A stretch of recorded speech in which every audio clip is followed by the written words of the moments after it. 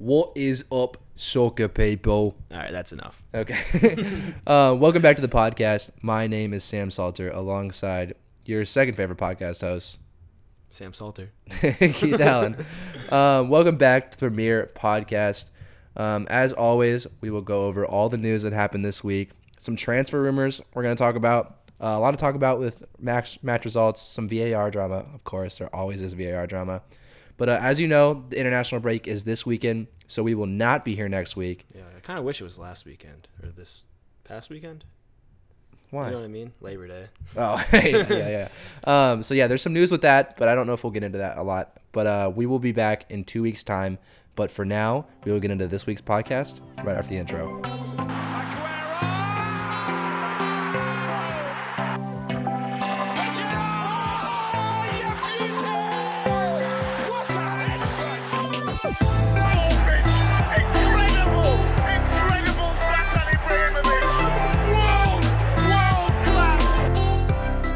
And we are back.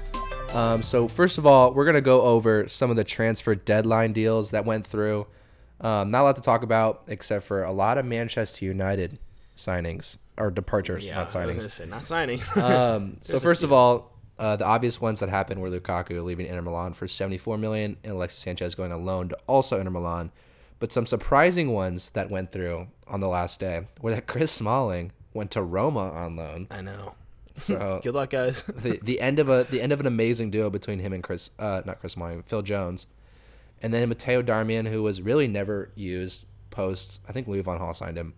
Yeah, post Louis van Gaal. He hasn't been used in like 3 years. Yeah, he left to Parma, back to Italy where he came from, for $1.7 million. So the one thing that I want to note is that United had already lost Valencia, what's his name, Antonio Valencia, and then Ender Herrera in the transfer window. So. Losing a lot of your depth, I would say. I mean, your attack is no longer Lukaku, Alexis Sanchez, and all them. It's just literally, what is it? Martial, Rashford, Mason Greenwood, and Daniel James. Yeah, we don't even. I can't even name him.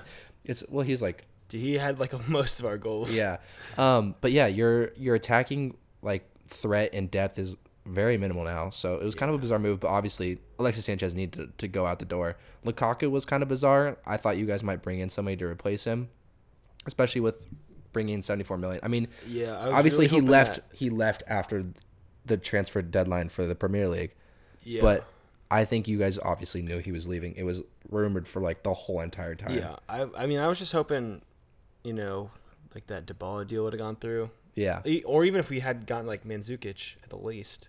Yeah, and also speaking of Mandzukic, I don't know why that probably would have been a good sign because he just got left out of Juventus's Champions League squad, so he's not even playing in the Champions League group stages. Which is insane. Yeah, I mean their depth is crazy, but it's kind of wild that that deal didn't go through. I think Juventus won a little more, I guess, or United won more. I'd say United won more. Yeah. But yeah, so Man United losing a lot of depth, which was strange and bizarre. They didn't really replace Herrera either, who was a solid person on our squad. I mean, a very important role player in your midfield. I'm glad we didn't lose Juan Mata though, for sure. Yeah, and he's kind to leave. Been our glue a little bit almost. He's been a consistent player. Forever. Yeah. He was at Chelsea, and he was when Mourinho brought him in from Chelsea.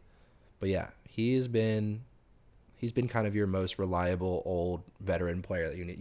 You need those in your squad at all times just to kind of keep the younger players in check and remind them what consistency and good players look like. Yeah. And you don't use them. You can't use them the whole game, which kind of sucks because obviously he's getting old. His fitness probably isn't where it used to be.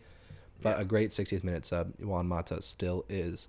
Another team that lost some depth, which was also bizarre, was Chelsea let Timio Bakayoko go back to Monaco on loan once again, and then they got rid of Zappacosta. They let him go to Roma on loan. Love their loans, they do. But a team that was already low on depth because of the transfer ban. Yeah, I don't understand that. I mean, those two players are like solid players. Yeah, so right now the options at right back are basically who are they? It's Azpilicueta, who is a natural right back but has been playing center back for years, and he kind of got bodied this weekend even against Sheffield. And then I don't know who else it. I'd have to look at their team sheet. I mean, I don't know. I think Zappacosta can also play left back, but they have Emerson and Marcus Alonso who are right there. But Timio Bakayoko is probably the most shocking to me. There were a lot of rumors saying that he was going to come back, stay. But they let him go back on loan to Monaco once again, which is who they signed him from. But I don't know. Doesn't make sense. So their midfield is basically, I don't know who their depth is. It's not very much. It's Barkley, Conte, Jorginho, Kovacic, and I don't know much past that. So a bizarre move. You'd think you would pull all of your players, any player you have on loan because of the ban, just to help Frank Lampard out. Frankie needs as many players as he can get. But I guess... Well, I mean, they can still pull them back, can't they, at any time? Not really, unless the team agrees to it. Yeah, I guess you're right. You sign a contract. You can't just pull players back whenever you want. It's kind of bizarre. So, yeah. Damn, it's weird how that works. Yeah. So, Chelsea, I don't know what they're doing, but they're doing it. I don't know. I don't know how else to explain it. It's just bizarre. You want to help Frank Lampard as much as possible, and I think they're not giving him the necessary tools to do so. I think they might have bet that they might have bet with the Vegas odds that he's the first one to get sacked. They put their bets on him, so they need to screw him over as much as possible. Another move that happened was Chicharito leaving West Ham for Sevilla, going back to Spain for $8.84 million. Not a big deal. They already lost Arnautovic, but they did sign Hilaire, so getting rid of Chicharito probably wasn't the biggest worry in the world.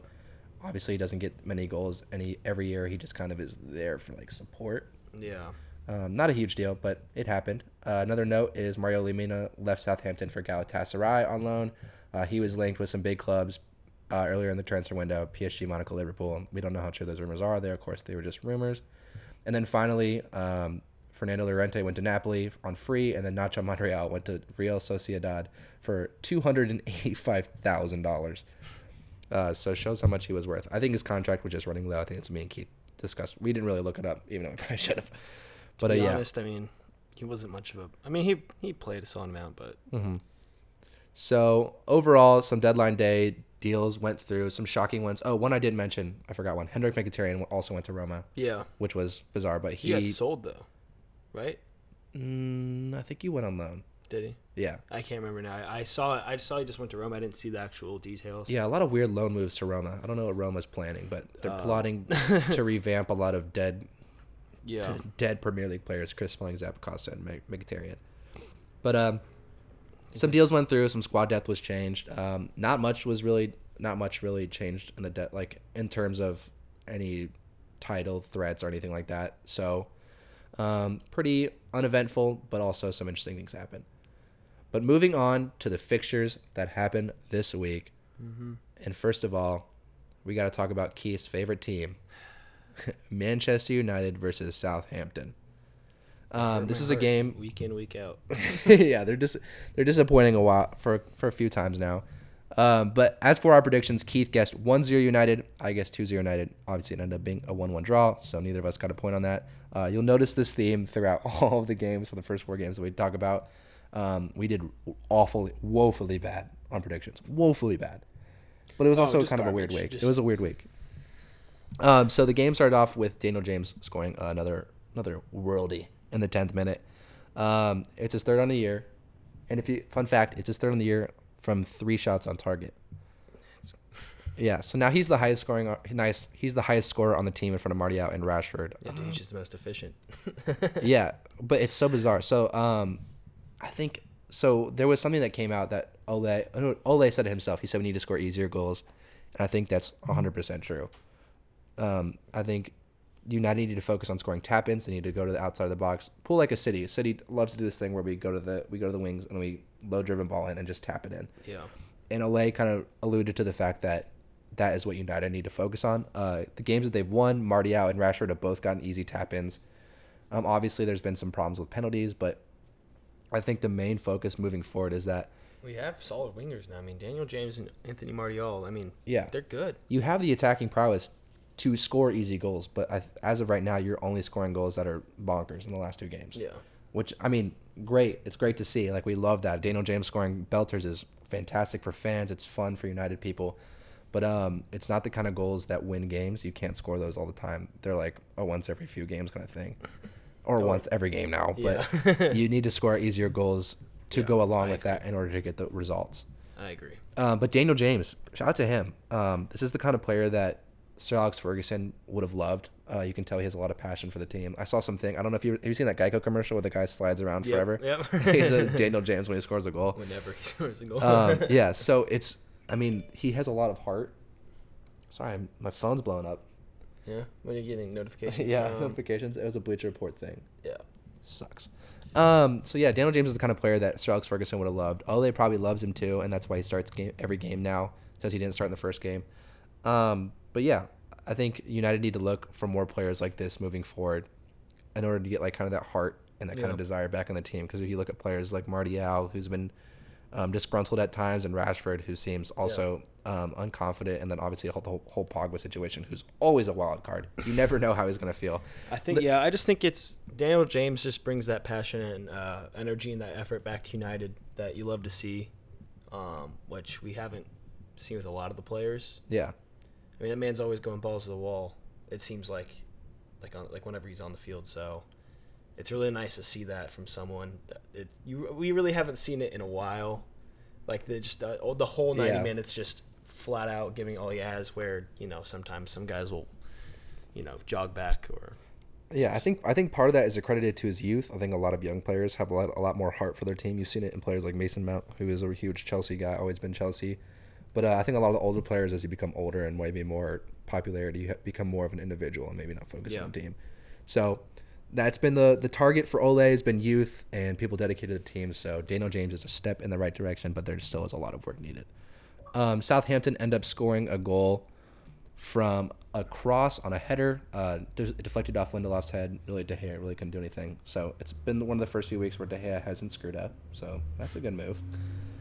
It's looking all right, I guess. Yeah, but Southampton equalizes, and the game ends 1-1. Some things to note were that United had 58% possession and 21 shots. Southampton still had 10 shots, which, I mean, it is half of United, but, I mean, it was enough to score a goal. You obviously don't want a team like Southampton scoring a goal or just having 10 shots on you. And they were down a man. Yeah, and they were down a man for the last 20 minutes. That was the worst part.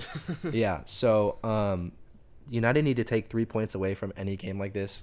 Especially if they want to challenge for the top 6.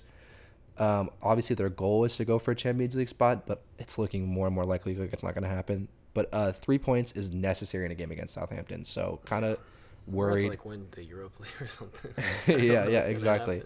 But this has been the third straight game that United has failed to protect a lead, or they've given up the lead, which is kind of a fun fact. So you added Bissaka, you added Maguire, and you still can't keep a lead. You've gone up 1-0, and then I think you were up 2-1. And then lost 3-2 and tied 1-1. Yeah. So that's right. Yeah. So some bizarre. I don't know. It's you added depth. It seemed like to your defense, but I don't think it's really together already. And then the one thing that I hate. Okay, so I saw this stat on Twitter the other day. Wan-Bissaka has the most tackles out of any player in the Premier League right now. If you look at that list, not a single player plays for a top 4 team.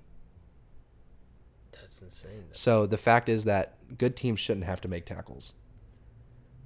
But Bissaka loves to make tackles. Every team should have to make tackles. Well, yeah, but you don't. But attack usually you don't want them. I get what you're saying. Yeah, you either want to have the ball or you don't want to make way more tackles than everybody else because that means the other team has the ball and the other team is getting past you where you have to make a tackle. Well, then I'm wondering if that just has to do more with our midfield than our defense. Yeah, I think it has to do with a lot of it, but I think your defense needs improving. I think because if it comes down to him making the tackle every single time, I mean that's kind of indicative of what's going on in the midfield where or even in like if we have possession we're just always losing it. So yeah, and a lot of time Bissaka though he loves to make a tackle from behind, not behind but like from the side. He's not really I think if you watch Van Dijk, who's like the pinnacle of all defenders, he's constantly in front, he's constantly behind his man. We saw him get beat by Jay Rodriguez, which we'll talk about later. But if you watched, he got beat and then immediately rotated back to be and still in front of him, like if he shot on goal. Yeah. So I think the point is that if you're making tackles like Bissaka does, he's on the ground. There's been a few times we've seen where he'll make a tackle and he won't exactly win it, but then he'll be on the ground. Yeah. And then what do? You're screwed. He gets around you. And then we've seen parts where Maguire will make a tackle and he'll be caught behind. Mm-hmm. So I think there's a lot of defensive changes that need to be done. Maybe that's up to Ole to instill in his defenders. But I don't know. Speaking of Ole, I don't know if he'll be there too much longer. If he doesn't win some soon. If he doesn't win some soon, exactly. He lost all points at Palace and dropped 2 points at Southampton. If he would have told me that at the beginning of the season, I think we both would have been like, oh, that's not a good start. No, it's not. So, lot of takeaways. We love the Manchester United drama, and it will continue for the whole year. We know it will. We love it. Keith loves it. I love it. It's making me age fast. Yeah, he's gonna have gray hairs by the end of the podcast, guys. But moving on to the next game, which was Chelsea versus Sheffield, which was also a letdown. Game ended 2-2, a draw for Chelsea at Sheffield. Guys, I was so close to predicting this right. I know we were like one goal. You were one goal. It was for a lot of like a games. 90th minute goal or something. Yeah, it was 89th minute. Yeah. So I predicted Chelsea to win 3-0. Keith predicted 2-1 Chelsea, and of course, it was that way until the 89th minute when Kurt Zouma had an own goal. Just can't win this week. No. We did so poor. So Tammy Abraham scores another 2 goals. That's back-to-back braces. Kind of bangers. Yeah. Low key. And it was against promoted. They're always against promoted teams. I've noted this on Twitter. If you noticed last week, they played Norwich. He scored 2 goals. Norwich was coming 12th this year, Sam. I didn't say their defense was great. But yeah, so Aston Villa, watch out whenever they play you. That's against his own team. But Tammy Abraham obviously scored bangers and numerous goals last year in the championship. So he's used to scoring against these teams. It's a great confidence boost. He's now on 4 goals in the last 2 games. But Chelsea's new number 9 seems to be off to a great start. That's good. You want that from Chelsea. Obviously, they've had some struggles with number 9s in the past. Higuain, Morata, I think, was a number 9. So He might have been a 7. But yeah. So he wasn't a 7. I don't know what he was, but He's like a 9 or 10. yeah. So Chelsea getting 4 goals from a number 9 is big deal. Striker. They've had some troubles with strikers in the recent memory. But also, after they get 2 goals, they blow the lead. Here for it, though. I'm here for it. Yeah, so I think it's going to be that kind of year for Chelsea and United. I don't understand what is going on. I think just everyone's against Frank Lampard. They all bet against him. Yeah, so bizarre, though. I think this is going to be the year where United and Chelsea are struggling. I hope not. Yeah. I hope not. You don't care about Chelsea. You worry about No, United. yeah, sorry. Yeah.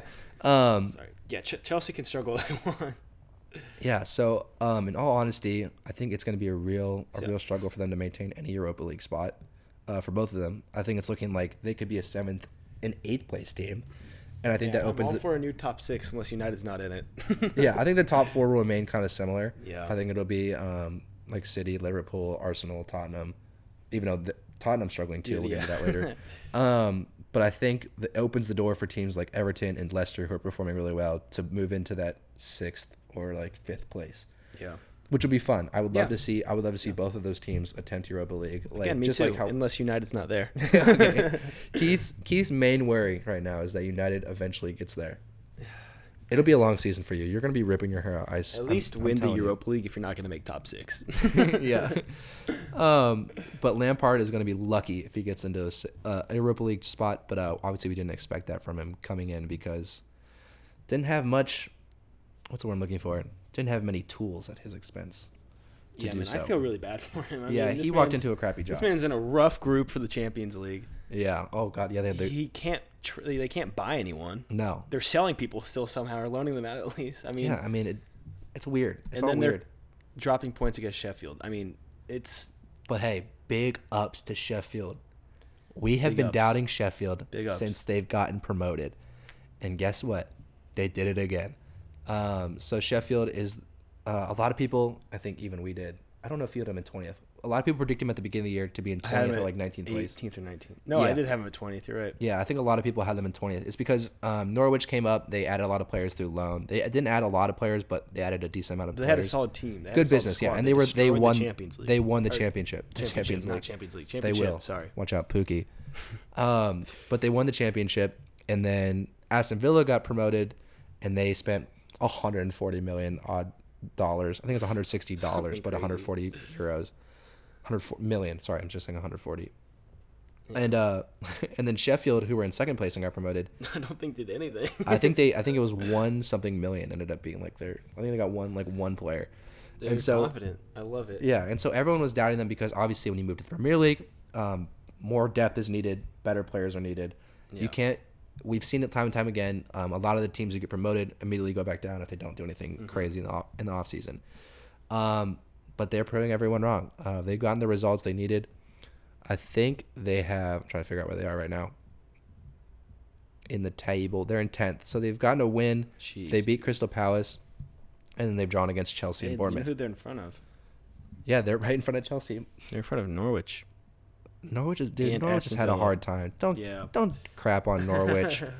Sam, your favorite championship team is I know, literally in I the know. last. I'm gonna have to get a between the jersey. three of them. But yeah, so credit to Norwich. We have been doubting them every week. I don't think we Norwich, have. Sheffield. We've been Sheffield, did I say yeah. Norwich? Yeah. Yeah.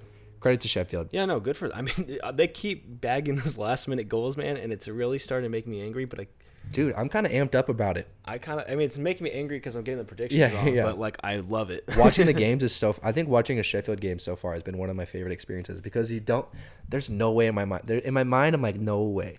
But they played great football. All their goals were really well worked. Yeah. And pretty, I mean, except for the Kurt Zuma one, but you could argue that their attacker would have got, I forget who it was, that Sheffield's attacker would have gotten a foot on it anyway if Kurt Zuma didn't. I don't think it was Callum Robinson, but it might have been. Yeah, so a lot to prove from Sheffield, and they're doing it. So credit to them. Yeah. But moving on to the next game, Palace versus Aston Villa, a game in which Palace won 1-0. So, sorry Villa, but Yeah, I 10 guess 10 man. Though. yeah, that's true. They did go down to 10 men. I predicted 1-1. Keith predicted 1-2 to Villa. If you're keeping track at home, that is 0 points for both of us so far after We 3 suck. games. So yeah, we've been doing pretty tragic. But to start off the game, Andre Ayew, Crystal Palace striker, bags another goal 1 week after scoring a goal against Yep. Keith Allen's Manchester United. So good for him. Pretty sure I said he was going to be signing of the year. Is that or Ayoze Perez? I can't remember who I said. I don't think you'd say Andre Ayew. Jordan Ayew? I don't know which one it is. Now It's you're Jordan. Is it? Yeah, it's Jordan. No way it is. I promise you, it's Jordan Ayew. Sam's getting just that wrong. messing up. Yeah, so names anyway, Andre Jordan, whatever the heck his name is, he gets by here. Tyrone Mings. Jandre. Jandre. Yeah. I think it is Jordan. Yeah. All right, brothers, I get him confused. My bad. But he gets by Tyrone Mings, who also just got an England call up. Shout out international break. And strokes it past Heaton in the net. Villa were already down to 10 men at this point because Trezeguet, he got a red card in the 54th minute for yellow card accumulation, which is weird because he's an attacker. I didn't see how he got it, but Neither did I. I mean, come on, don't get it. Don't get a red card as an attacker. Yeah, pretty difficult to do unless you're being kind of reckless. But fun fact, Palace pretty much dominated this game. So when you see the 1-0 on paper, it's probably well-deserved, or probably should have been more. They had 22 shots and 5 on target compared to Villa only had 10 and 2. And they had way over 50% possession. So credit to Palace. We had a lot of hope that Aston Villa would be good. But are they the next Fulham, Keith? Never. They might actually be. So Villa came to the league. They spent 169 American dollars. I'm going to clarify that for all you American fans out there. Us soccer people, not football people. If it wasn't, it'd be in pounds or euros, so. Yeah, exactly. And I say they have failed to deliver on the price they paid so far. Would you agree? They only have 3 I'd points say I from 4 agree. games. They're like an 18th, right? Something like Yeah, that. but a lot of people had them higher up, like in the I think 12s, I had them like 16. 13s. Yeah. But I mean, that's a lot of money to spend to only get 3 points from 4 games, especially against teams that aren't super great. Obviously, Palace just came off a result against United, so maybe Yeah. they're riding some form. But I don't know. It's a long season. We'll see what happens. yeah. So fun fact, though. You want to hear a fun fact? Let's hear it. Last year, Fulham, who spent around roughly the same amount of money, had 4 points at this point. Oh boy. So what's Villa gonna happen to only have Norwich then? 3. So.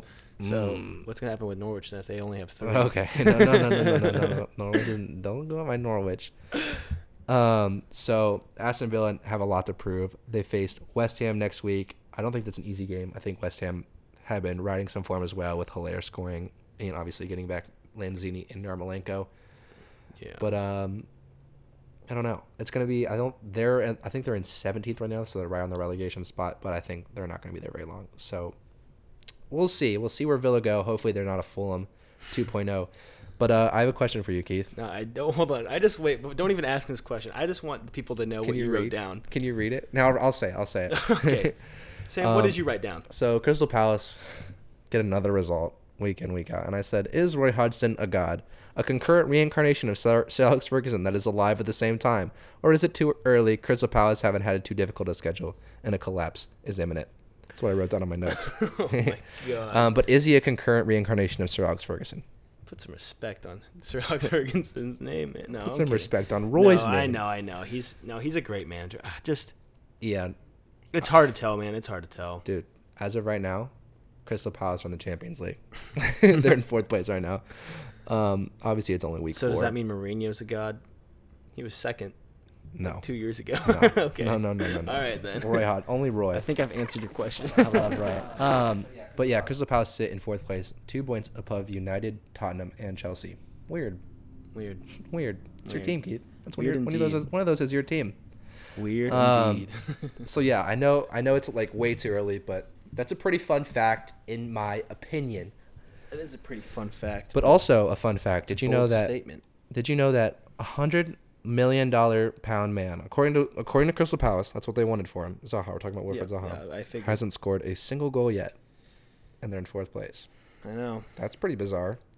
Andre, whatever his name is scoring more goals than him, and they would have taken He's 80. only played 2 games. Yeah, so bizarre.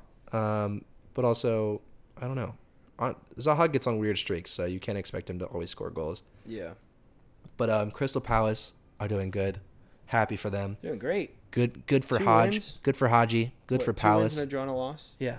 Good for the whole program. That's great. So fly you Eagles, go Crystal Palace. Yeah. Except for when you play our teams. They already played mine. Yeah. Okay. Moving on to the next game, Leicester City versus Bournemouth. Probably one of my favorite games to watch this weekend. We'll get into that in a second. But I predicted this game to end, 3-1. So I got it exactly correct. And then Keith guessed 1-1 draw. So if you're keeping track at home, that's 3 points. Yeah, I'm just gonna stop. 0 points, Keith Allen. I guessed a lot of draws this weekend. Yeah, I know. I don't know why. I don't know, man. I just gut feeling.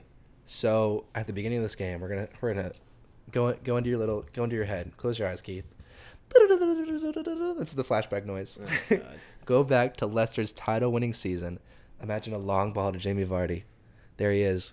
No one behind, or no one in front of him. No one behind him, or in front of him. Fuck, I just said it. He's running through after a long ball, one-on-one with the keeper, and he scores. What'd you say? So he's the only one on the field. There's no one behind. I know. There's no one on the field. It's just Jamie Vardy.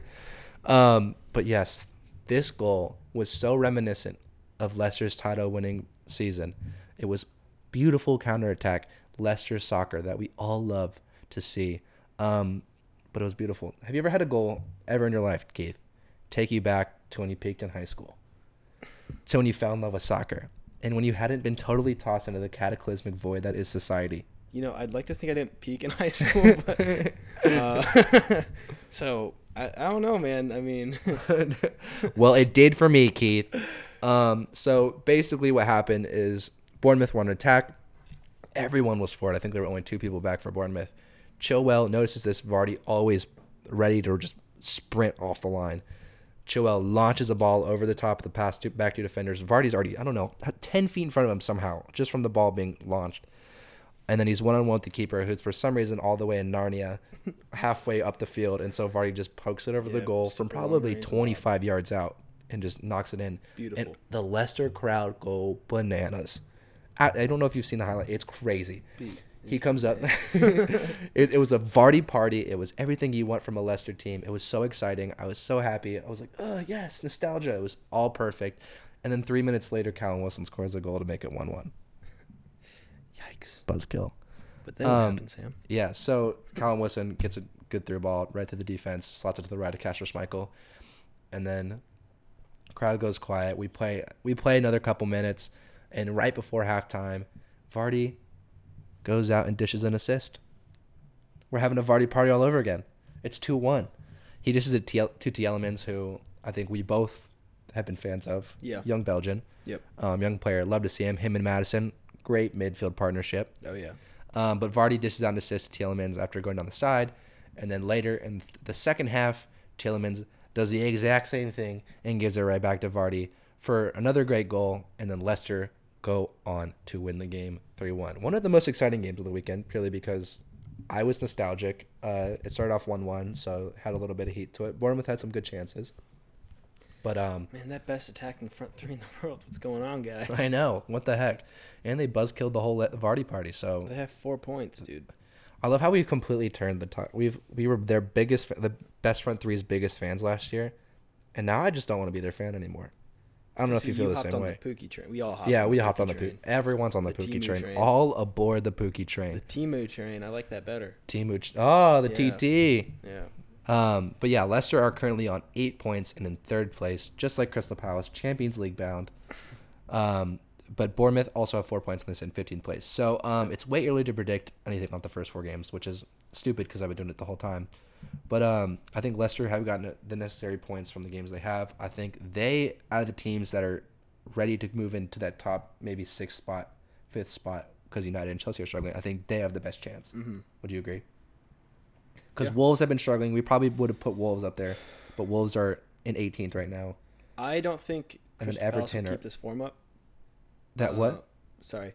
Leicester? I think Leicester could keep this form up. Yeah. I think Everton might keep moving up. They can keep performing like they did this week against like the Wolves, because that was crazy. It was a good game. We'll get to that later, but I think Everton and Leicester have the highest chances of moving up to the Champions Europa League this year. I would agree with you 100%. I think Leicester is probably the team that has been proven year in, year out. I think adding Brendan Rodgers, adding a Josie Perez, getting Tielemans permanently, solidifying that back four with Sionku. I think they've got a great team moving forward. I think they have a lot of experience in their team. Obviously, they've won the league with some of those players on the team, Vardy, Casper Schmeichel, Fuchs. So they've got the experience, they've added the players, and they have the coach now. And I think they can move forward to the Europa League spot. If anyone does, I think it's them. Yeah. I think if I had to place a bet on any team to move into the top 6, that wasn't there last year, I'd put Leicester there. Yeah. Over Everton by a slight margin, just because Everton kind of didn't have it together the last few weeks. And they're starting to gain I'd agree with that. But good on Leicester and good for Bournemouth. Not good for Bournemouth, but I think Bournemouth are not underperforming right now. I think where are they right now on the table? Let me pull it up. They're in 15th. So they play Everton next weekend, speaking of the devil. And speak of the devil. and Leicester will play your team, Manchester United, next week. That would be a good game. That one hurts a little bit. For Leicester. So moving on to my team, Manchester City versus Brighton and Hove Albion. Man. A game that ended 4-0. Here comes the predictions. Are you ready? I guess 5-0, so now I'm on 4 points if you're keeping track. But Keith guessed 4-1, so he gets a point. But he was 1 goal off of a perfect score for that game. Dang. I even had 4-0 predicted first. Yeah, you did. If you guys listen to my microphone right now, I had 4-0 predicted first. God. If you listen to last week's podcast, when we were doing predictions, you can hear Keith go 4-0. And then he thinks about it a little longer and changes his prediction to 4-1, saying that Brighton and Hove Albion would score against my team. This guy. First of all, did you watch the game last year? Because I did. Okay, that was last year. It was a different time. Come on. You know what I said, though. I said literally off a header off a corner. Yeah, you said it would be off a set piece. Set piece, yeah. Which is entirely believable because that's the only way they're ever going to score. That's true. Against City. But silly, dumb idiot of you to think that they would ever idiot. Score a goal on my team. But things we need to talk about is that a healthy Kevin De Bruyne will win Player of the Year. That's a fact. Write it down. Put your bets on it because it's happening. Write it down. Okay. Tattoo it on your arm. Yeah. That's only if you get your hair dyed blonde. Oh yeah, we're still going for the 200 followers. So Kevin De Bruyne is easily going to win the Player of the Year, and here's why. There's no more Eden Hazard. I think people are getting over the Van Dijk hype train. Salah. Well, he's still pretty.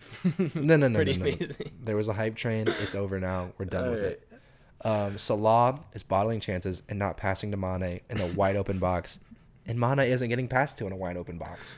So who the heck is going to stop De Bruyne? He has 5 assists, 1 goal, and we're only 4 games into the season, Keith. Yeah, but I think you forgot about a man named Timu Pukki. No.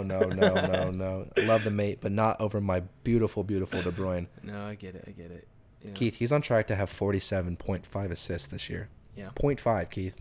Did you know you could do that? Because Kevin can. But yeah, his passing has been outrageous. We've seen him one-touch balls to the back post without even looking up, it looks like.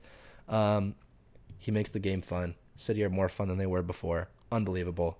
Yeah, honestly, it looks ridiculous. Yeah, so as a City fan, I'm so happy to have him back. It's like we get him all over again. I remember when we first signed him. I remember, fun fact, Keith, when I found out we signed De Bruyne, I was taking a good old poo in high school. Did you know that? I was on the pooer, and I saw we got it. And I yelled in the bathroom while I was pooing. people probably thought I was having a really good poo. They didn't know that Kevin De Bruyne was getting signed and that he would terrorize the league for years, and that's why I was screaming in the toilet. I think you need to go, man. But just also do this podcast yourself, right? so yeah, De Bruyne is back. He's better than ever. We love him. Keith hates him, but I love him. But can we deny Keith? It's a love-hate relationship because I love to hate him. Because he's good. He's so good. He's good. He's so good. We can. I think most people who are watching the Premier League at this point we can all agree on the simple fact that Kevin De Bruyne is a wonderful, masterful genius. Yeah. Okay. I don't expect much elaboration from you because I don't think you want to go in on that. Who have you guys played again so far this year? I'm actually curious. Who have we played against? Yeah. We have played against. It was West Ham in our first game, 5-0. Drew against Tottenham because VR is stupid, and then we beat Bournemouth 3-1 last week, and then we beat Brighton 4-0 this week. Okay, so we haven't played anybody crazy, but Tottenham's the best game you played. Yeah. Drew them. But okay. Yeah, he's been playing stupid good anyway, so it doesn't matter. No, yeah. I'm not saying he hasn't been, but other notable players in the team. Wow, we can go on for a while about how all good of our team is, but Sergio Aguero has 6 goals in 4 games. Dude, will he ever stop scoring goals? Yeah, when he retires. Okay, hold on. Fun fact. Do you remember? So I don't know if you were paying attention to this point because I'm a City fan, so I've always been paying attention to City. But when we signed Gabriel Jesus, he came in and scored a few goals. Everyone's like, "Oh, he's done, Gonzo," because we were starting Gabriel Jesus. I didn't know you guys thought that. I didn't think that. Oh no, yeah, we did. It was 100% believed that when Gabriel Jesus was scoring goals and starting over Aguero, that Aguero was gonna go back home. He's gonna go back to Argentina, retire there, and quit playing football. He wants to go back to Atletico. No, he wants to go back to Independiente. Okay. That's his home club. I heard he wanted to go back to Atletico like one last time. After 2020. Where are you hearing this, Keith? 2021. I thought I read that. I know, you probably did. I don't know. I haven't seen that. I just don't. Because they signed him for another year after this season, right? Yeah. So. And then I thought he said, I want to go back to Atletico. Nope. Okay. I don't know if they. I might just be blurring all the things out about him leaving because I'm in doubt and I don't want him to go. You're probably 100% right. It's a whole season after this one, so yeah, you have time. But it's so funny that people thought that he was going to retire. That was hard for me to push. That's kind of crazy because he's like 31, right? I don't know how old he is, but he's not old by any means. I don't want to look compared to other players. He just scores goals all the time.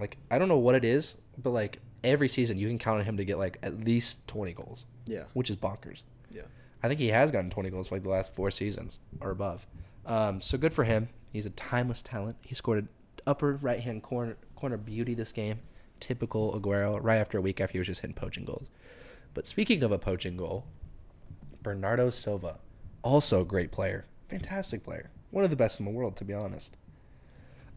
He comes on, and literally 18 seconds of him coming on as a sub, he gets an assist from the man, Sergio Aguero, who we just talked about. And so, yeah, we got, right now, we got new guys. We got old guys. We got guys coming back from injury. What do we not have? Are you asking me? I'm gonna answer. I was I'm just gonna let you rant for 30 minutes. Yeah, I do have an answer to that question though. What do we not have? Aymeric Laporte now. I also know what you don't have. Champions League. And let's see if they'll have it this year. Champions League trophy. Oh god. Okay, but Laporte, he came off injured in the 37th minute. It looked like it could have been an ACL injury. His knee hit in. It was a knee bump. Yeah, that looked awful. That looked real gross. Yes, but luckily, I say luckily, in a weird kind of, I'm just glad it wasn't ACL. He damaged his meniscus, so he'll be about. It's not much better. It's better than ACL. The time frame is way better. If you look at the time, it is. The time frame from an ACL injury, I think it's 6 to 8 months. Did he tear his meniscus? I think it was just. I think it ruptured was the word they used. That's a torn meniscus. Yeah, that's the same thing. But yeah, I like ruptured. I have a ruptured meniscus right now. Oh, hey, talk to Laporte. But yeah, I think it's 3 to 4 months of the recovery time. Yo, Laporte, hit me up. Yo, Laporte, I know what's going on. Yeah, it's 3 to 4 months for a setback, which is fine. But in this position that we do not have depth in, this is the one that we didn't. Yeah, we lost company. John Stones is just now coming back from an injury. You could have got right. Chris Smalling. No, don't want him. Thank God Otamendi stayed. He was supposed to go back to Sevilla. this offseason. Didn't do that. Good, But good for you guys. what? Good thing for you guys. I know, holy crap.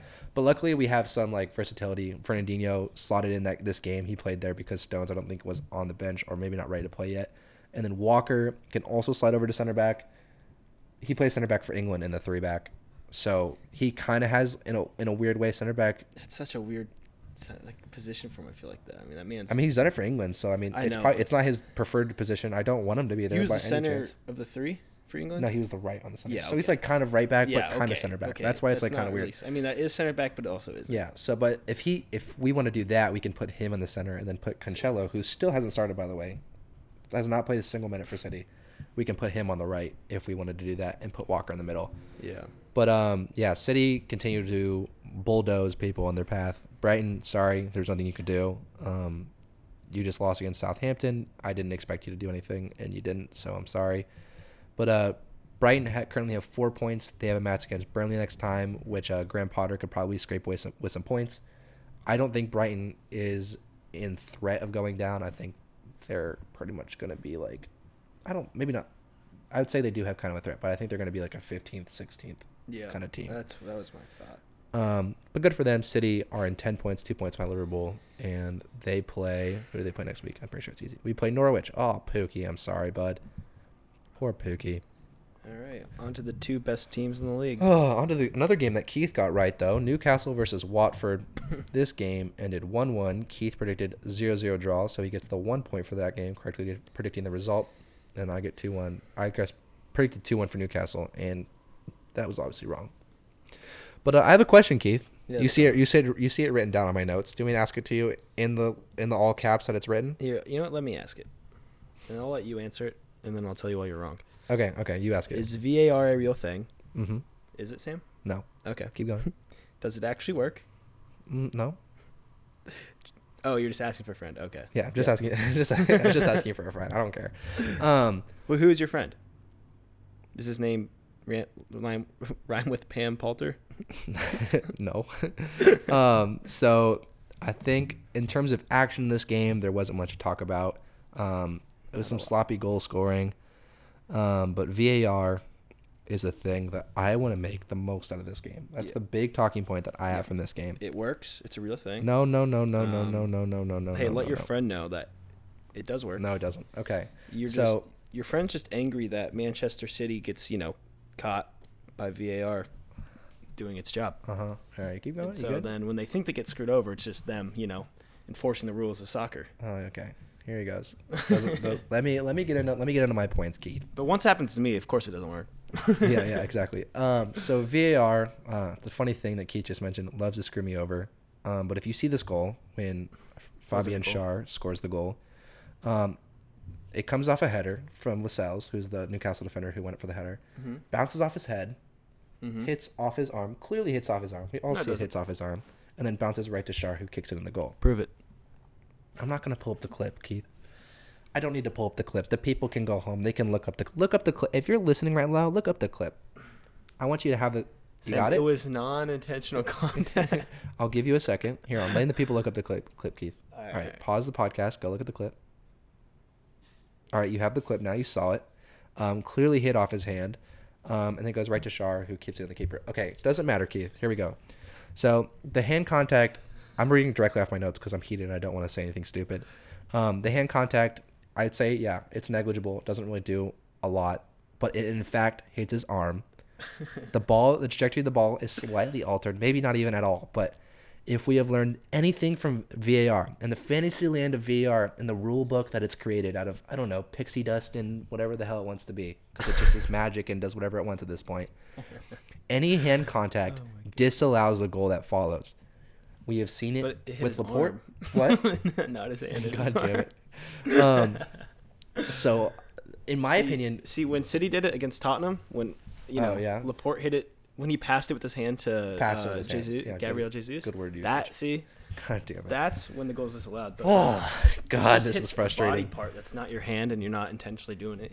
Yeah. Okay. But that's how it works. So some pointers that I have about VAR is that if we're going to allow VAR to be a thing, there cannot be any subjectivity to it. I agree. It needs to be consistent. Yeah. So we added VAR. The whole point we added VAR, Keith, was to take away the subjectivity of calls. This We wanted to. this could not be the NFL pass interference rule. Yeah, or exactly. Is it a catch or is it not a catch rule? We took VAR into consideration because we were upset that referees had subjectivity to make the call. So we wanted to make it strictly objective. So the whole goal of VAR is to make it either is this a yes, is it a no? There's no maybe, no sorta, no kinda. It's yes or no. It either hits his hand and the goal is not allowed, or it didn't hit his hand and yeah, play on. It's a goal. So situation like this where it clearly hits his hand. Meh. No, it definitely hits his hand. So the thing that I'm wondering is, if it was a match between, let's say, it's City and Liverpool, would this have been taken more seriously? I think it was kind of brushed over. I don't even think VAR really looked at it that hard.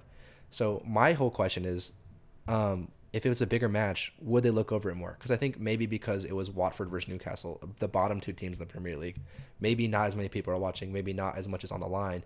Was VAR just like, I don't know, like, let's take a break. Like, I don't know if this is super important. I don't know if I want to check it out.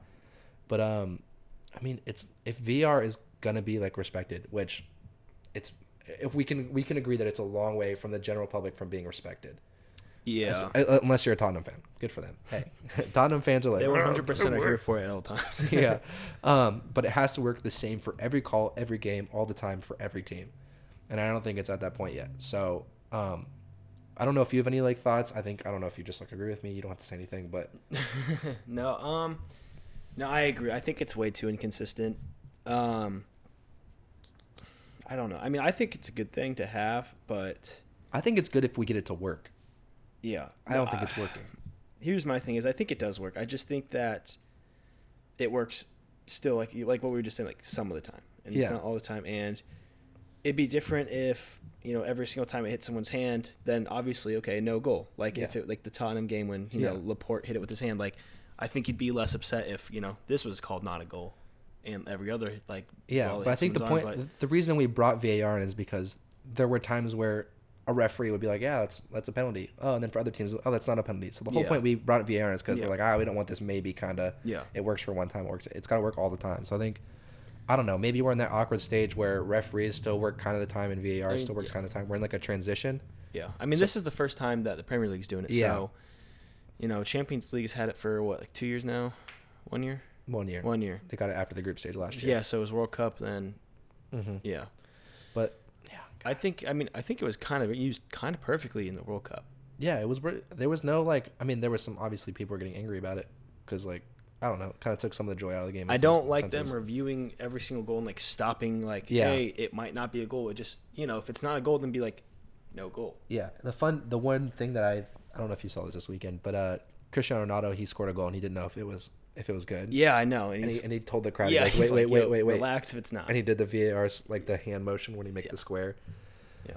But VAR is a long way, I think. Not a long way, but I think they got some kinks to work out. Yeah, I think it needs to work all the time though. Like this is literally the first year essentially being used in every league almost. Yeah. So there's going to be I think there's going to be a lot more feedback now. Yeah, I think after probably this year, it will be close to perfect. Yeah, and I think we'll see it hopefully steadily improve as the season goes on. Yeah, I think it needs to work for everyone, like I said before, and I think it's just not doing that right now. That's probably my biggest concern. Yeah, that's probably the feedback I would give. That's fair. Hey, VAR people at FIFA, if you're listening right now, listen to me. I know what I'm talking about. But as for both of these teams, they earned a decent point. That's Watford's first point of the season, by the way. Yeah, jeez, guys. Yeah, but what happened? If you're Watford, it might not look like you're getting another point for a little bit, bud. After the international break, after the international break, they play Arsenal and then immediately play City. Oh God. But they can't even beat Newcastle. Yeah. Newcastle can't even beat Watford, so I don't know if they're going to get another point soon either. Yeah, and then Newcastle plays Anfield after the international break. Yikes. But you never know if they can get a point though, because you saw them against Tottenham. But obviously Tottenham is a different story. Yeah, that's true. I forgot about that game. I don't know how, because that's ridiculous. Yeah, it was kind of a wild game. Moving on, West Ham versus Norwich. Poor Pookie. But this game ended 2-0 to West Ham. I predicted correctly that West Ham would win 2-1. Or not 2-1, but they would win, and I guess predicted 2-1, so I got the score wrong. Keith predicted a 2-2 draw. He had too much faith in the Pookinator. I did not, for some reason. I had more faith than you. I know, for some reason, weird. Don't know what's wrong with me. Yeah. I guess I should stop. You caught some of the Pookie bug. Yeah. But yeah, Haller. Holler. Holler.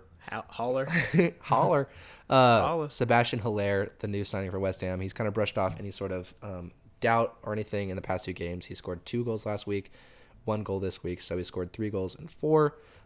So that's good for the West Ham record signing. Yarmolenko, man. Yeah. Well, Back at it. yeah, so Yarmolenko also comes back, and he scores a goal. But as I was saying, let me finish my point, Keith. Sorry. Don't butt in. I'll butt in when I want. This is why he's the second favorite podcast host. As Damn, it it's kind stands, of crazy. Sam talks about himself sometimes in the third person.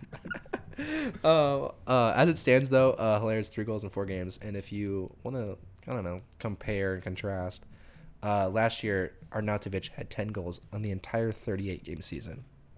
So 3 goals in 4 games. Let me do the math. I just did the math. Did you see that? Yeah. I just did the math. He's on track for around 30-ish goals. Really, I feel like math is more exact than 30-ish. Nah, 30-ish is the number that went in the calculator. But yeah, I think as of right now, I think if you're a West Ham fan, you're much happier with Hilaire than you are Arnautovic, who also is a gold-digging, I don't know. He's after the money. He went to China, Keith. Yeah, I know. He went to China. No offense to China. Hey, love you, China. Get a better league. China.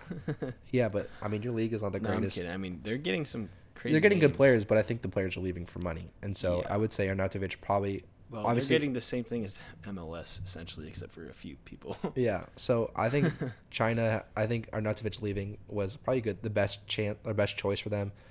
He had that whole January thing where he said he was leaving and then came back, obviously because the deal didn't go through, and goes, I never wanted to leave, and then he left in the summer. So I think you have a young player who's probably going to be much more devoted to the team. I haven't really heard Hilaire talk, by the way. I don't know if he says anything or does anything, but Yeah, I'm not really sure. I think he just kind of shows up to the games. But obviously, he's new, so you're probably not going to see a lot Kawhi of him. Leonard, but soccer. Yeah, yeah. But as Keith was saying, Keith, you want to talk about Yarmolenko? You want to talk about that goal? Dude, oh, It's kind of bizarre. Kind of a weird it is goal. bizarre. So, Yarmolenko just sauces. I can't remember who the defender was, but just puts him in the dirt. I mean, that man was on skates. Yeah. What is it? A washing machine, whatever it's called. Oh, in the spin cycle? Spin cycle. I was like, what can't I The think washing of it? machine. Put him in the washing Spin machine. cycle. Yeah, dude, he washed him. That's probably a thing people say. I think people but say that. anyways, yeah, plays it back to I forget who. Mark Noble. Mark Noble. Okay, Mark Noble shoots it, gets deflected right back to Yarmolenko. He hits it out of the air, like Didn't even take a touch. yeah, not even touch, like crazy angle kind of too, like Yeah. like I don't know, he was off to the side of like the 6-yard box still, and just slots it in like top, like just right under the crossbar. Yeah. So, I mean, Yarmolenko, former Dortmund winger, he was hurt last year. Yeah. He was sat out for 32 games. Ruptured Achilles. I'm going to say ruptured. I think that's the right word to use for an Achilles. I don't think you say torn Achilles. You can. I mean, I think ruptured sounds better. Ruptured is now my new favorite word. ruptured. Thanks everyone for being here when I found my new favorite He word. ruptured the defender when he was dribbling. Exactly. Yeah, he ruptured the defense. Oh, now I don't like it. It's a major confidence boost for West Ham and Yarmolenko himself. You obviously get a new player that wasn't there all last season, kind of like a new signing. You got him and Lanzini back too with Hilaire. So I think their front attack, whatever you want to call it, gets that new revamp, that new energy. You lost Chicharito, you lost Arnautovic, but I think you got way better. So good for West Ham. My question to you, Keith, is does this put West Ham in the top 6 race? We talked about this earlier a little bit. What do you think if they can do it, I mean, or if they can't do it, what's holding them back? That's my question now. their defense. Yeah, I think I mean, I would agree. I watched the City game. I mean, Yeah. maybe it's just like first game jitters or something, but it was 5-0. That's the worst defeat this season so far by any team. Yeah, it's going to be probably the biggest defeat on the season. So Yeah, I would say their defense too. I agree with you. That was kind of a hard. It was a multiple choice question, but you got it right. I'll give you a plus on that one. what do you think it is? Their defense? I think it's their defense. I think their midfield is pretty decent. I think Declan Rice, young player, has a lot to prove, but I think he's proven himself a decent amount the last few years. So I think their midfield is pretty solidified. But I would agree their defense has a lot of work to do. I don't know. I know that it's Masuaku on the wing who provided the assist. He played actually decent, but I think their defense for the most part, I think it's Issa Diop who's decent, but kind of hasn't been playing too well. Fredericks, the former Fulham right back, is fast, not very good defender. Yep. And then Ogbonna is all right. I would say in terms of what they need to improve on, it's of course their defense. Yeah. I also don't know how Mark Noble starts still. I think Mark Noble is just there as like a Just figurehead. ageless, dude. But yeah, I think West Ham are a little behind Leicester, like we mentioned earlier. Yeah, I don't think they'll be. What'd you ask me? Top six. Top six. I don't think they'll be top six. I think we both agree on that. But like we said earlier, I want to give you guys some sad news. Pookie did not score a goal. Shed a tear. Is he at 4 or 5? Pouring out for my boy. He's on 4. He got 4 and 3. It's all right, man. I'm looking. He's gonna get another hat trick. Yeah, yeah. Or maybe he's on 5. I don't he's know, on boy. 5. He might be on 5. I think he is on 5. Yeah, he's on 5. I'm gonna announce that he's on 5 without looking. He's on 5. No, he is. He is on 5. Yeah, My guy. dude, beast. Yeah, I was gonna say because he had 3. He He's had a hat second, trick. and he didn't even score. Yeah. So Better than Pookie. Aguero, right? No, I'm kidding. Pookie will also not be scoring next weekend, so that's so sad. I'm gonna preemptively announce that because he's playing City. So Yeah. sorry, Good luck Pookie. even getting it past you. Yeah, Not that you're bad, but like I just don't think they'll possess, dude. Pookie's not gonna get a goal. Sorry, bud. But speaking of Norwich, I think they are not. I don't know. They're not doing bad. They had more possession. They had 3 shots on target compared to 8 for West Ham. But I wouldn't say that they played bad by any means. I think they've gotten really unlucky, which sucks. I think that's what life in the Premier League is like. You have to be pretty much on your A game at all times.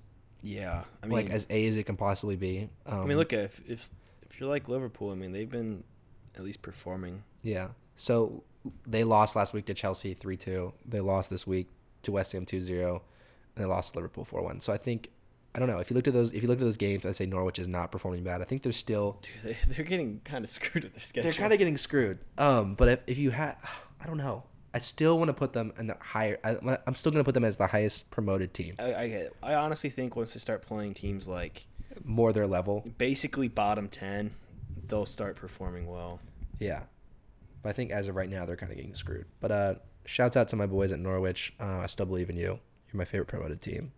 Love you. Because I mean, they've played Liverpool, Chelsea, And they have City next game. yeah. They have a hard schedule, dude. It's not easy. They're getting them all the way. So it's not an easy start to your year. yeah, they're getting them all the way though. So that's good. That means as of right now, they're getting all the difficult games out of the way, and then the rest of the season we should see them slowly progress up the table a little more. But yeah, Norwich. Sorry, you're not going to get any points next week, but we wish the best for you in the future. But moving on to Liverpool versus Burnley. So close again. So close again, Sam. We both were. Liverpool won 3-0. I predicted 2-0 Liverpool. Keith predicted 3-1. Both 1 goal off. We both get 1 point as of that game. I think that was the last points we ever got for the rest of the dime. Fun fact. Good. Yeah, we suck. Yeah, I think the final score was like Stop listening 6 to and our 3. podcast. Just kidding. Don't do that. So we are both not Liverpool fans. I'm not even gonna I'm not even gonna try to finagle my way around that bias. Yeah, no, I really can't. Yeah, yeah. Why do all good things happen to them though? So what we're talking about is that Trent Alexander-Arnold. The beginning of the game, I think it was on the 33rd minute. He goes for a cross and it perfectly bounces off the defender's head and loops around Nick Pope and goes right into the backside net. From like 28 yards out from the right side of the pitch, like completely right side, and that angle should never happen. And luckily, it perfectly. Yeah, it was the 33rd minute, right? Yeah. Let me check. What am I doing? There we are. 33rd, right? 33rd. Anyways, at first I was like, "What is Nick Pope doing?" All right, because I didn't realize it was a deflection at first. I was like, for real, like that didn't even look like a shot either. So I'm like, that was crazy. And it looked like Nick Pope even still should have crazier gotten deflection. it. Yeah, it looks like Nick Pope still probably should have gotten it. To be honest, I know. I don't know what he was doing, but I have no idea what's happening. But I just don't worry. I would say Liverpool. I mean, they deserved It the made me goal. sad. Yeah, it was really depressing because Burnley had a good chance at the beginning. Chris Wood had one-on-one with Adrian, just didn't slot it away. Yeah.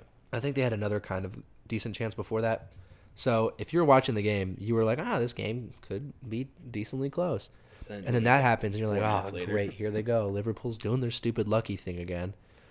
But, yeah, Burnley ended up getting no goals. Liverpool ended up slotting in a couple more. So you could say that Liverpool are going to score regardless, even if this didn't go in. But Salah got a goal. Firmino got his 50th goal in the Premier League. First Brazilian to ever do that. I think there's not a lot to talk about. Sorry, I don't know. Backtracking on that right away. The big thing to talk about was Salah went to the box, dribbled. I think he had 4 people on him, and Mane. I don't even know how wide open he could be.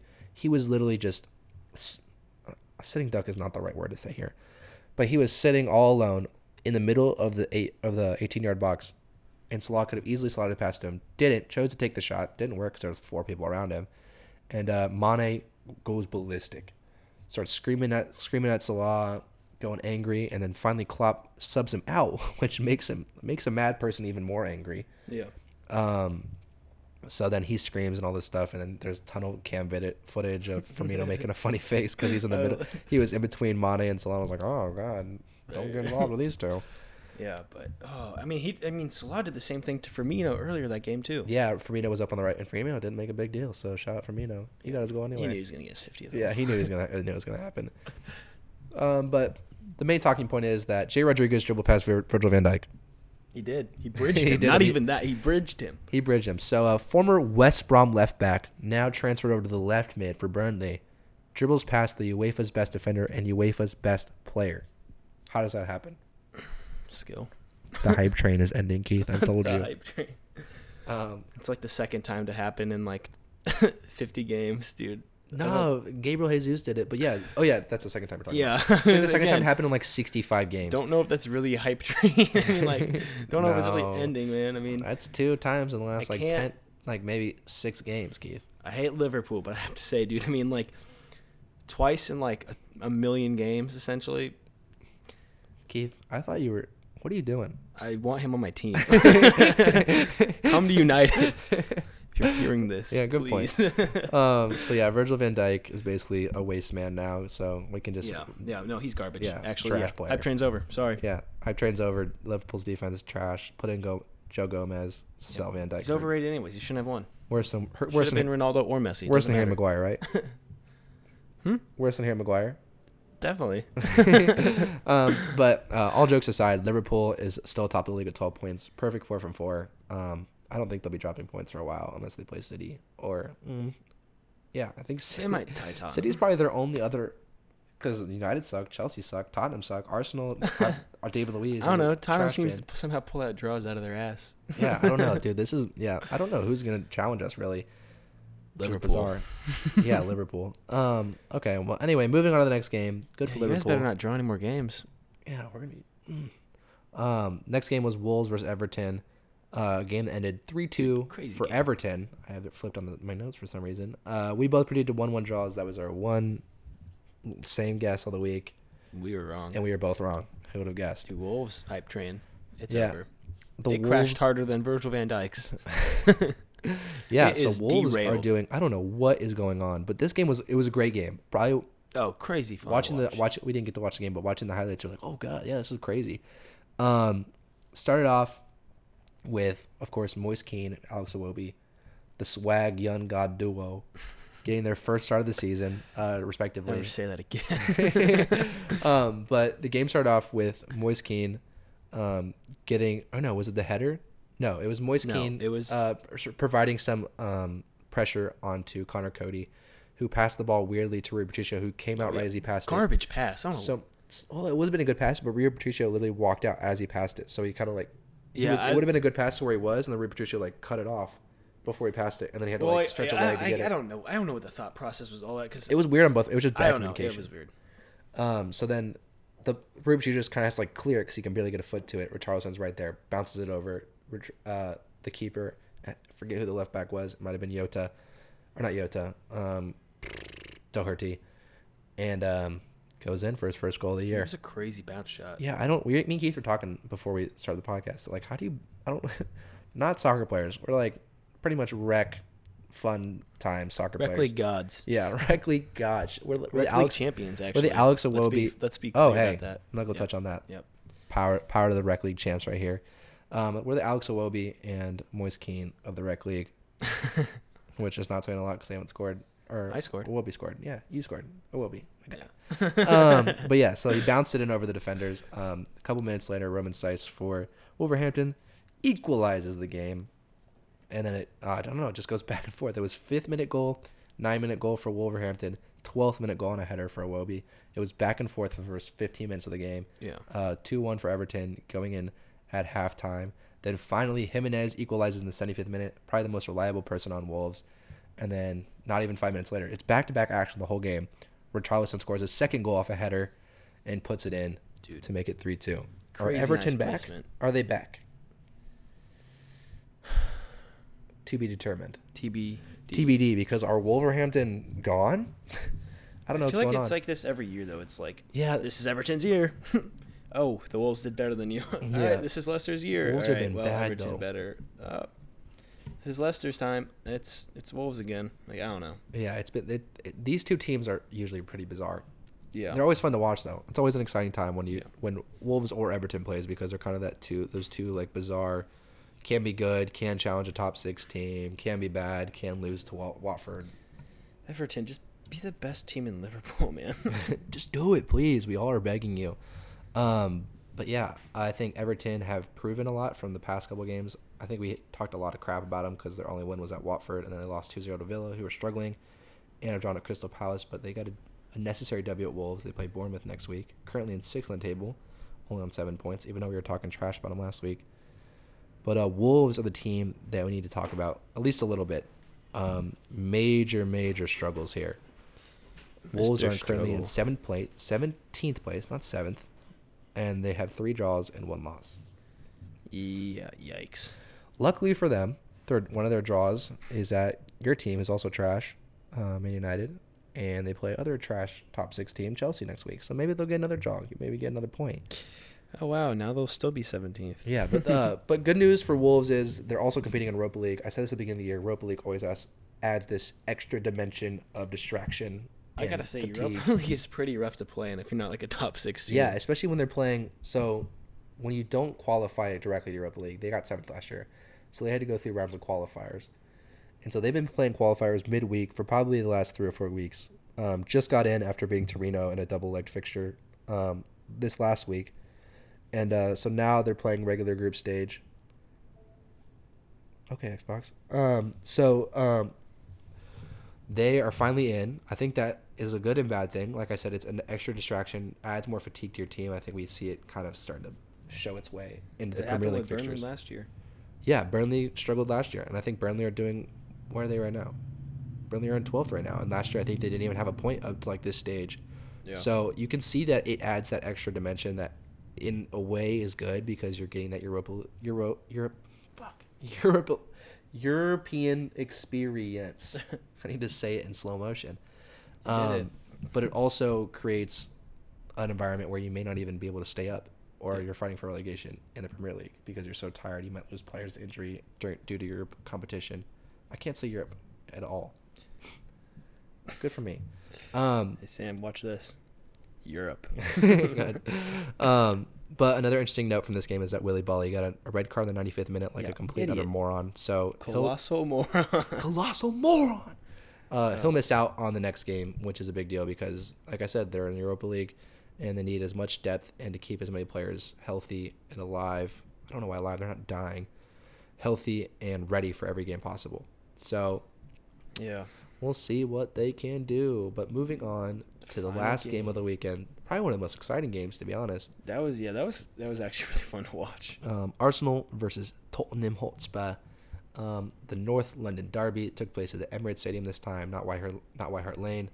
A game in which, in all honesty, Arsenal kind of battered them. Sort of. So the first half was pretty much all Tottenham. Yeah.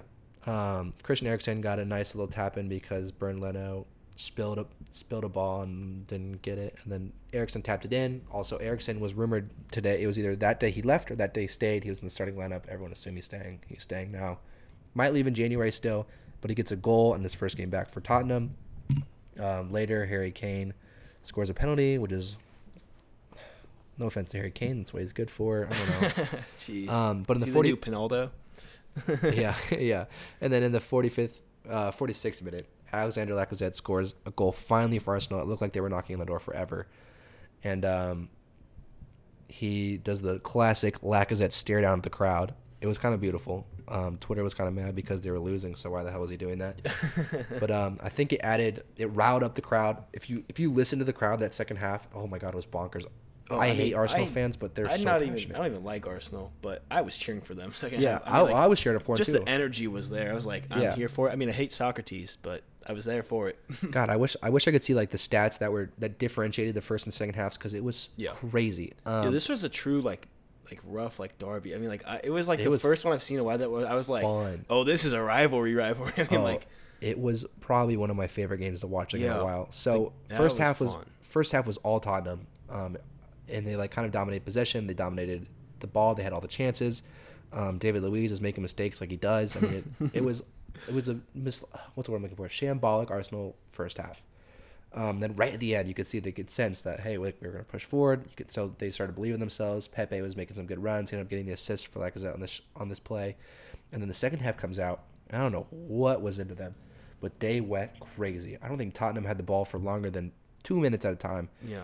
They were just battering shots. Arsenal ended the game with 26 shots which is double what Tottenham had, and then 8 shots on target, which is less than Tottenham's. But they were battering. They were in the box or in the final third for probably, I would say, 30% of the second half, which is a lot. Yeah. It was. It was just constant. Just like, are they gonna score? Yeah, it was a lot of good chances. There was a lot of good shots. I have to say, Tottenham's defense looked pretty solid, though.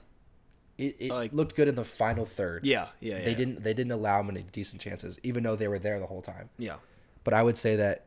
Well, I mean, when I say solid, I mean they got scored on like twice, but yeah, but they should have been scored on more. Yeah, that's what you're saying. Yeah, I agree with you. I think they should have been scored on way more. I think for Arsenal, this is a huge bonus. I think if you're Arsenal, you ride this energy and you ride it forward. I think this is what we expect from Arsenal: crappy defense and all high octane offense. That's basically what we got. Yeah, and that's what it was. The first half, I think they were trying to play possession. That's Unai Emery ball. I think they kind of have to lose that identity of Unai Emery and move forward and move on to this identity that we all basically know they have and they should have, but they aren't embracing. I mean, they have like some of the fastest people in the Premier League playing striker and wing, and then they also have Lacazette. I mean, you just got to boot that thing long and just pray that Pepe gets behind it or Aubameyang gets behind that. I mean, yeah, and it was one of the first games where they all three started together. I know. Fact. So I mean, that's an exciting attack. Crazy, and that's the attack we all looked for. Like when they signed Pepe, we're like, oh god, here it comes. And the weird thing is, me and Keith last year, we raved about Lacazette and Aubameyang starting together, which is weird because they don't always start together.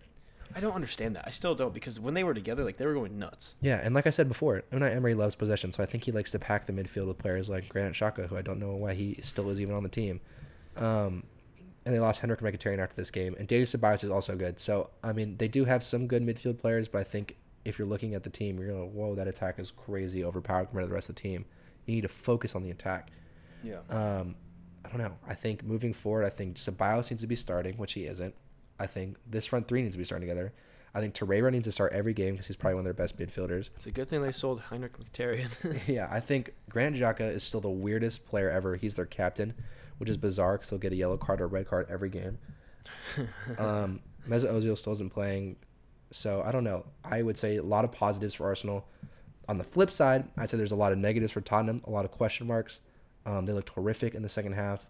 They couldn't keep the ball. Harry Kane can't seem to find the goal without the ball just landing in front of his foot or getting a penalty. Yeah, or getting a penalty.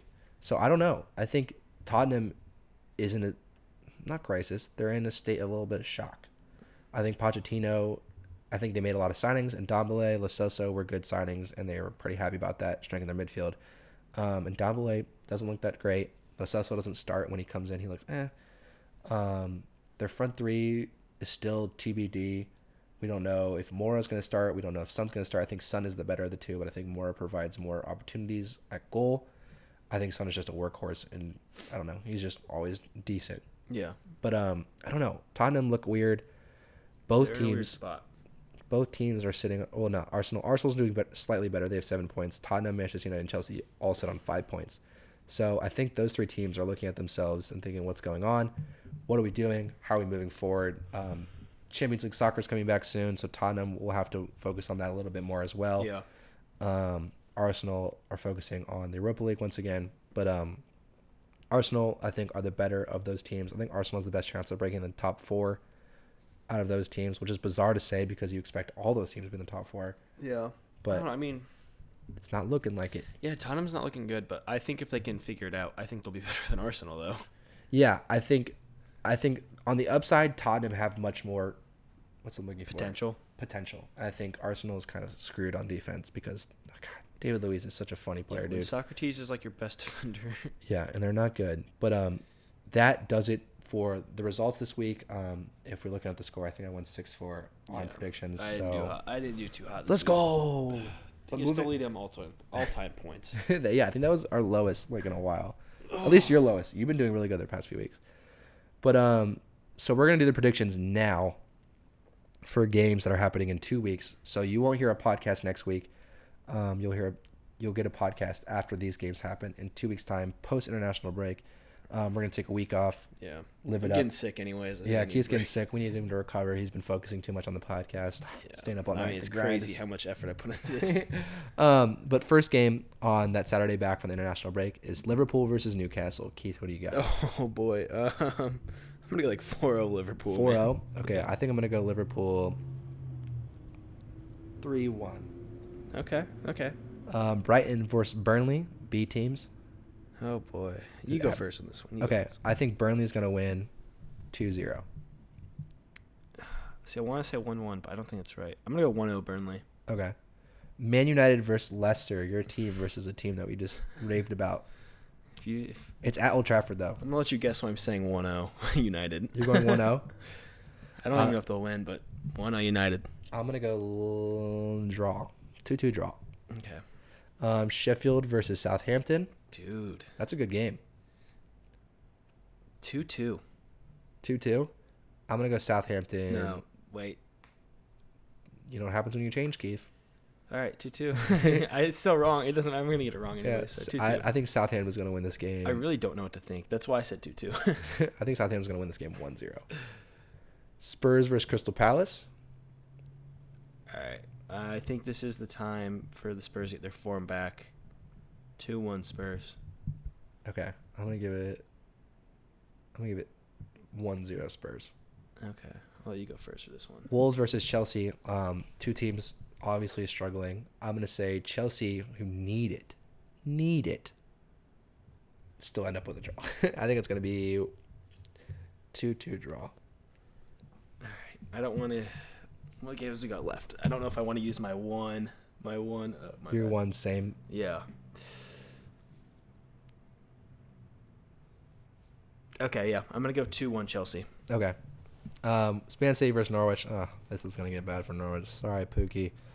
I'm going to give this to the boys. I'm going to give it to them 5-0 again. It's going to be anytime it's a bad team. Can't be my same either. 4-0. Okay. Bournemouth versus Everton. Ooh. I'm going to say Everton 2-0. I'm going to go 2-1 Everton. Smart choice. Arsenal versus Watford. This could be bad. Oh, yeah. You know what's crazy, though, is I think Watford's still going to pull a goal out, but yeah, I think Arsenal might get 3 this time. Okay, so 3-1. Yeah. I'm going to go 3-1. That's our same one. That's our same one.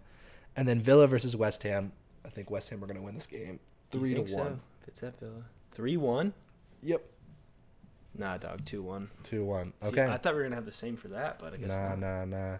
Well, that is our predictions for in 2 weeks. So don't forget, not going to be here next week. But you can always follow us on Twitter. Keep up with the news. We'll probably be tweeting a little bit. I haven't been tweeting as much, but I'll try to get back in the game. At Pod Premiere on Twitter. Make sure if you aren't already subscribed, hit that subscribe button, smash that like button, ring the notification. But yeah, subscribe, leave a 5-star notification, 5-star review on iTunes if you can. We love the support. And tell all your friends about how awesome me and Keith are.